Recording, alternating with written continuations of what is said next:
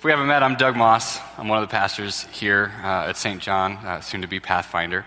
And I don't know about you or where your story has brought you, but this is the moment, this night, this service, where it finally starts to feel like Thanksgiving for me. How about for you guys? Is this where it starts?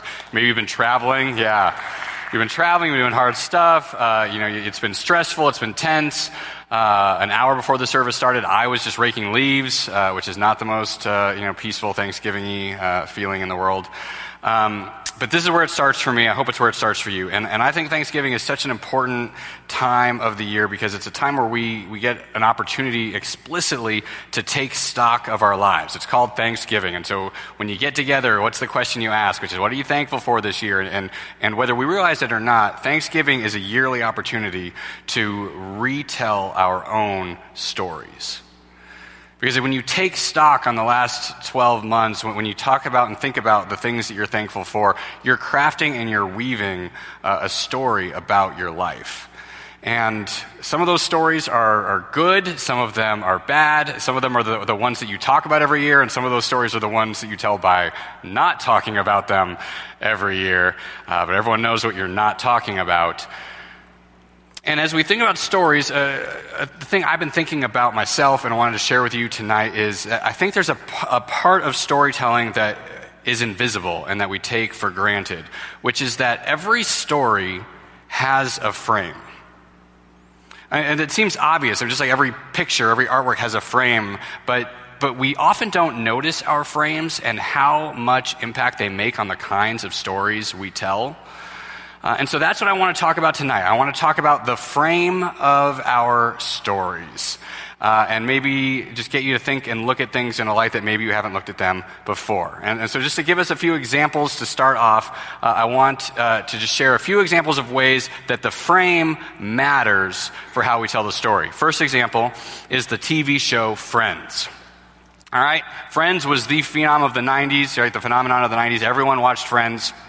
No big deal. And then about 4 years ago, Netflix paid an astounding amount of money, just some ridiculous, 8 or 9 digit number to be able to show the digital reruns of Friends.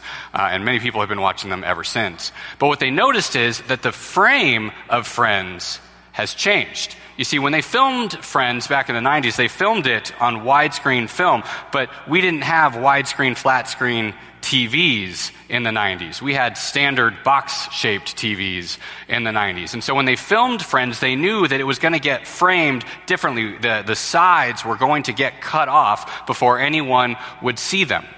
But when they bought the rights to show them digitally, they figured, well, we've got all that extra footage from the film. We might as well just include it. Like, we've got widescreen TVs now. Let's show Friends in widescreen. Here's the problem. The director didn't frame it for widescreen, which means when you add those extra couple of inches on the sides, you start to see things that weren't in the story the first time around.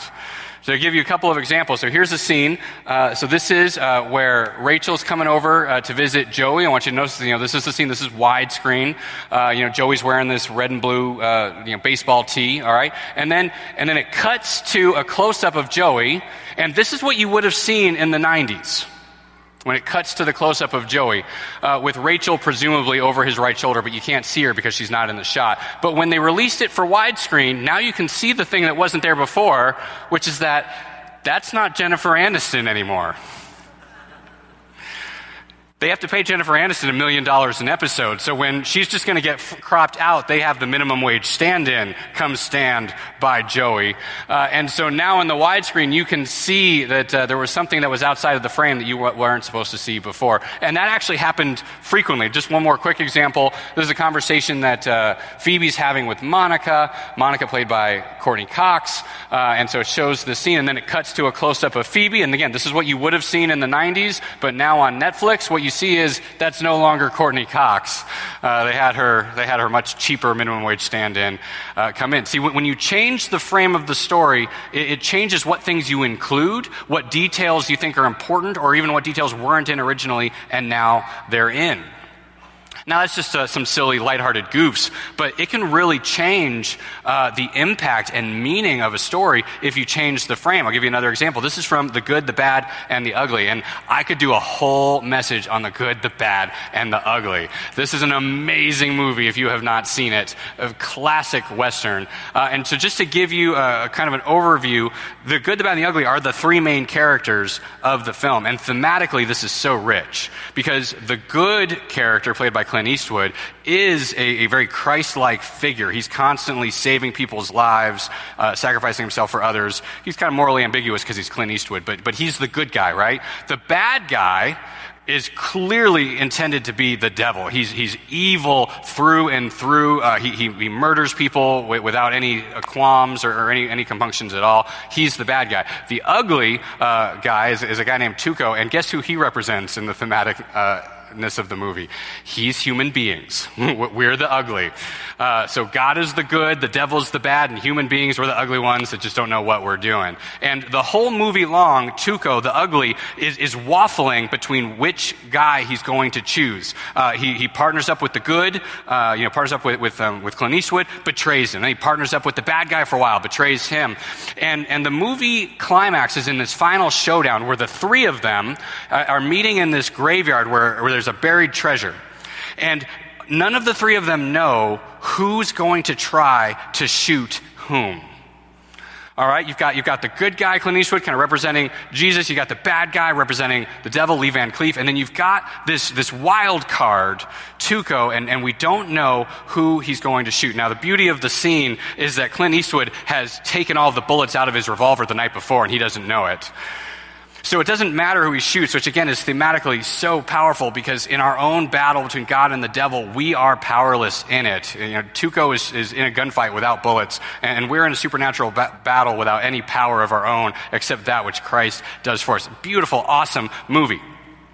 But here's the thing. When it came to this final showdown, you don't know who the bad guy, the evil devil stand in, who he's going to try to shoot first. Is he going to try and shoot the ugly guy, the human beings? Is he going to go for the God figure first? You don't know who the God figure is going to go for. You assume he's going to shoot at the devil, but he doesn't know what the ugly guy is going to do. Right? You've got this real tension, and it's a 2-minute scene, right? It's a classic. It just shows their eyes, and they're looking at each other, and their hands at the and 2 minutes of who's going to shoot who, and you know that Tuco's gun is empty, and it doesn't really matter who he shoots. And so here's the thing. If you were not lucky enough to see The Good, the Bad, and the Ugly in theaters in 1966, you only had access to a standard framed version of the story. So when it came to that moment where Clint Eastwood shoots the devil, this is what it looks like on a TV, is you saw this. There's Clint Eastwood over there, there's the puff of smoke, there's him shooting the devil right there in the middle of the scene, the bad guy. And you don't know what the ugly, what the stand-in for humankind, you don't know what he chose. Did he betray Clint Eastwood again, as he'd done over and over again through the movie? Or did he decide to align himself with good? And you see, it didn't matter as far as how the gunfight turned out, because he didn't have any bullets anyway. But it sure matters for our own story, knowing what did he choose. If he's our stand-in, we want to know which way he opted in this fight. And for 50 years, you had no way of knowing, because our TVs were framed wrong. But now, we've got widescreen, and now we can see this movie, and look what you can see. Look who he's aiming at. He's shooting at the devil, and this movie now suddenly has far more power than it ever had, because it's framed right. And we see that in the moment where it mattered, Tuco chose to shoot the devil. That's who he aligned himself with, and that's the hope that we have for us. See, the frame can change and add so much to a story when you suddenly frame it right. But framing is not just a physical thing. It's not just about aspect ratios and what got cropped out and what didn't. A frame can completely change the interpretation of the same events. And to give you an example, there's a really fun website called Bad Movie Descriptions. And people actually try to do the worst yet accurate movie description. And so I'm going to give you a little quiz for Thanksgiving Eve. This is a very famous movie. I guarantee almost all of you have seen it. But let's see if you can tell me what movie this is based on this summary. So here's the summary. Let's read it. Okay, this movie is the story of an orphaned boy who becomes radicalized after a military strike kills his family. He's indoctrinated into an ancient religion, joins a band of rebel insurgents, and carries out a terrorist attack that kills 300,000 people. All right, don't go there yet, Ethan. So just take a second, just in your head, see if you can figure out what movie this is describing. All right, we got some thoughts, okay? All right, Ethan, what movie is this? It's Star Wars! Right? Like, how weird is that to frame the movie of Star Wars like we would a modern-day Taliban story? And yet, here's what's so important to note about this. There is nothing factually wrong about that framing of the Star Wars story. There's nothing wrong with it. It's true. It's correct. And yet, everything's wrong with it. Because what that framing implies, or what it forgets, is that Darth Vader's the bad guy. The Empire did do something wrong. And if we're going to pick sides, we're going to pick the side of Luke. He's the hero of the story. See, the framing doesn't just change whether we miss a detail or whether there's an embarrassing thing that we got left out. The framing can actually change who's the good guy, who's the bad guy in a story. You see, we have an unconscious frame when we watch Star Wars. We watch it and we know that Luke is the good guy. But if you didn't, if you had a different frame for the story, you could say that he was the bad guy. He was the rebel. He was the one that was destroying the peace of a peaceful empire. The frame matters for the story, and yet we pay very little attention to our frames.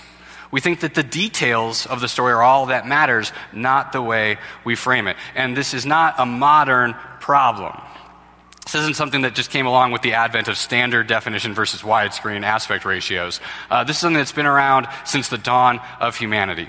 And to give you an example of that, we're gonna go to the Bible here, and we're gonna look at a part of the story where God's people, the Israelites, are wandering around in the desert. And they are kind of grumpy about it.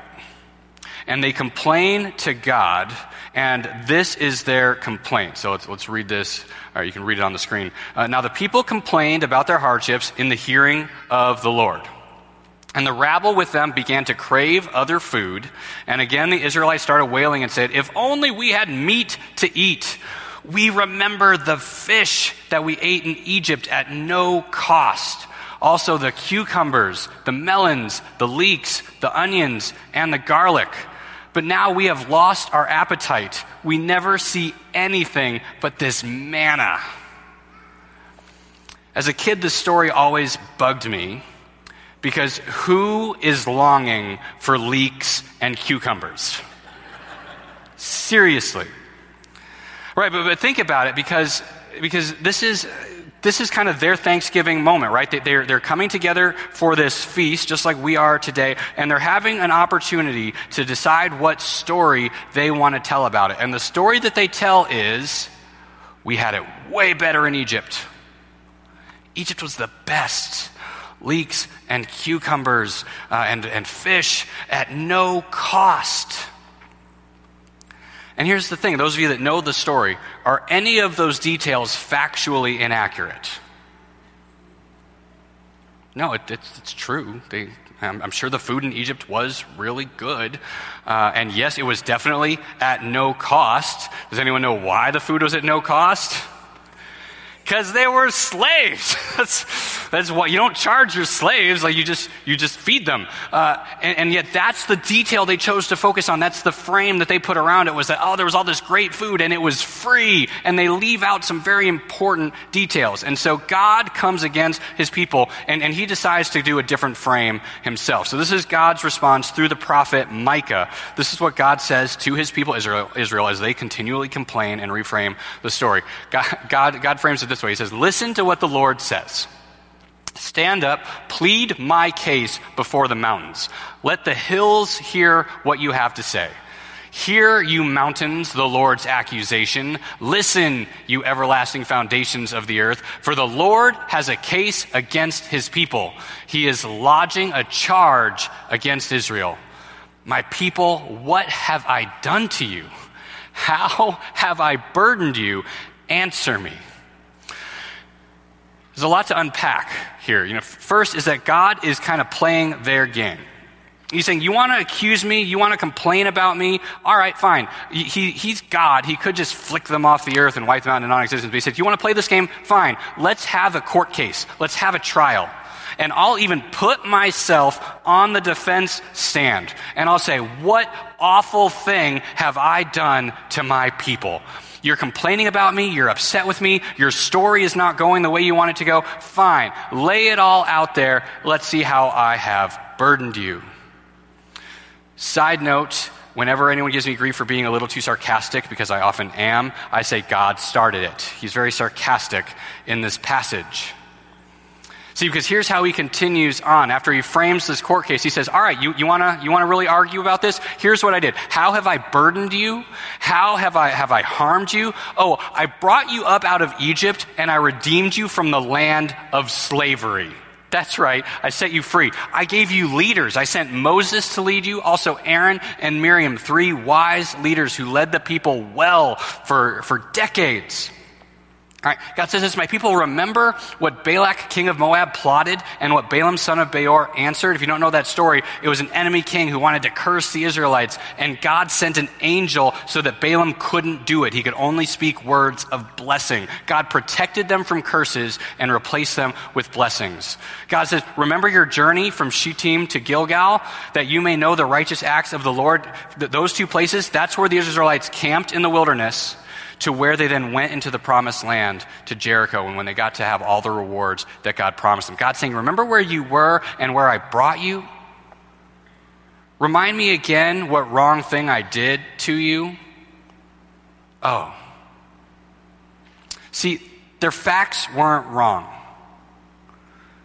There's no arguing or disagreeing about what the reality of the situation were. The frame was completely off. Their frame said, it's hard right now, it's manna, we don't like it, there was better food in Egypt. And they decided that was the most important detail, so they framed that front and center and said, wasn't the food better there? And God had to remind them, he had to make the frame bigger and say, do you remember what else was happening? That Egypt was making you work your bones off. That they were making you build bricks without straw. Do you remember how awful it was? They were murdering your babies. And I redeemed you from that.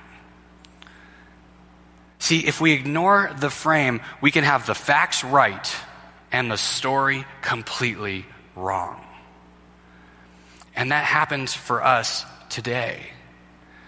One of the things I take great pride and joy in is that I believe we do a really good job telling God's story here at St. John. I think that we tell it in powerful and meaningful ways, and we don't often talk about the reasons why that is, but I'll give you one of the reasons right here today. It's because I think we have a really good frame for the story that we tell. And again, you don't usually talk about the frame, just like a director doesn't usually talk about why he chose a wide-angle shot or what he chose to include. A director just frames it and then lets the story speak for itself. And Dion Garrett and I, when we're preaching, we don't really talk about the frame. We just kind of present the story and let it speak for itself. But we do actually have a frame. That is how I keep myself honest and make sure that I'm telling the right story with the right set of facts. And our frame, just to share with you, it's nothing we talk about, our frame has actually got a name. It's called the Lutheran Confessions. And many of you might not have ever heard of those, and that's okay. But they are the thing that gives me the frame so that I can make sure that when I'm up here, I'm not just telling my opinion, or I'm not taking facts from the Bible out of perspective or distorting them. But the Lutheran Confessions are the frame that help us tell the right story, the right details, the right way. And you should read them.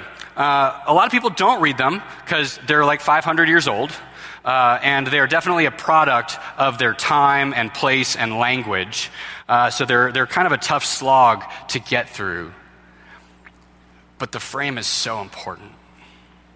Because the frame of the Lutheran Confessions is what lets me stand up here and tell you that the most important detail that's ever happened in all of human history, the most important thing in any story ever, is that 2,000 years ago, Jesus Christ was tortured to death on a cross and then rose again 3 days later for our sakes. And that whatever your story might be right now in Thanksgiving 2018, that climactic moment of God's story is what gives your story meaning and value and worth. Because of that moment, my frame tells me that everything that's happened ever before and since, that the underlying principle of the universe is grace, not power, not holiness and righteousness, grace. And that frame of Lutheran Confessions lets me tell you that you have access to that grace through communion and baptism because God didn't want anyone to be without his love and favor. And because we have access to that grace, even our sufferings can't derail our story and make it a failure. In fact, the very same God who used his own suffering to bring the world to life can use your suffering to bring you back to life as well, because it's what he did first. That frame is what helps me remember that we all are dual citizens, that we are simultaneously citizens of a heavenly kingdom where God's rules and his grace prevails, but we're also citizens of an earthly kingdom where there's a different way of functioning, which is why we can have Uncle Jerry at our Thanksgiving table with his offensive political opinions and we can love him anyway, because we're citizens in both kingdoms at the same time. It's why we can get through a life that doesn't always go the way we want it. And where other Christians who are looking at the Bible, they'll come away from it saying, oh, the better you are, the better you believe, the better things happen to you. And we can say, it's not as simple as that sometimes bad things happen just because that's how God was going to grow you in this season. And it's not a reflection of your faith. You see, there's a misconception that I think is insidious and it's important in our culture today, in our Christian culture, which is this idea that people think they can just believe the Bible in a vacuum. I see the bumper sticker. It says, the Bible said it, God did it, that's good enough for me. And yet, I know it's not good enough for me, and I don't really believe it's good enough for anybody, because if the Bible itself, without a frame, were enough, we wouldn't have the problems that we've had, like crusades, where faithful Christians who were reading the Bible decided to murder a lot of people. Or we wouldn't have had the problem 150 years ago where people were looking at the Bible and saying, I guess slavery's okay, because they're looking at the Bible and saying it was fine. Or even right now, today, how many of you are wearing cotton poly blend clothing? I know a bunch of you are. And the Bible says you shouldn't. And so if we try to pretend that, all I do is just believe the Bible, whatever the Bible says, that's what I believe. I said, that's not true, it's not accurate. It's what the Israelites were doing, and they got the story wrong. You see, we need a right frame to make sure we get the story right. For us, for what I preach here, that frames Lutheran Confessions. But for you, I hope that some of those highlights that I shared with you help you reframe your story that you're about to share tomorrow over a feast. You see, maybe you're not in a season of leeks and cucumbers right now. Maybe Thanksgiving is a little bittersweet. Or there are people who should be at the table and aren't. Maybe you just got here by the skin of your teeth. Or you're being confronted with people that much of the year maybe you don't have to see and you don't have to face the baggage between you, but now you do, and it feels overwhelming and it feels like something you have to just grit your teeth and get through. But here's the thing, that the same God that didn't let you face death alone, but that made sure that the most important part of the frame was his death and conquering of death for your life. He's got amazing things to do with your story. And because of the story that he wove, and because of the frame that we have to tell it, even the things that feel dark or hard or overwhelming don't have to be that way in our story. We can actually reframe them through the lens of what Christ has accomplished for us.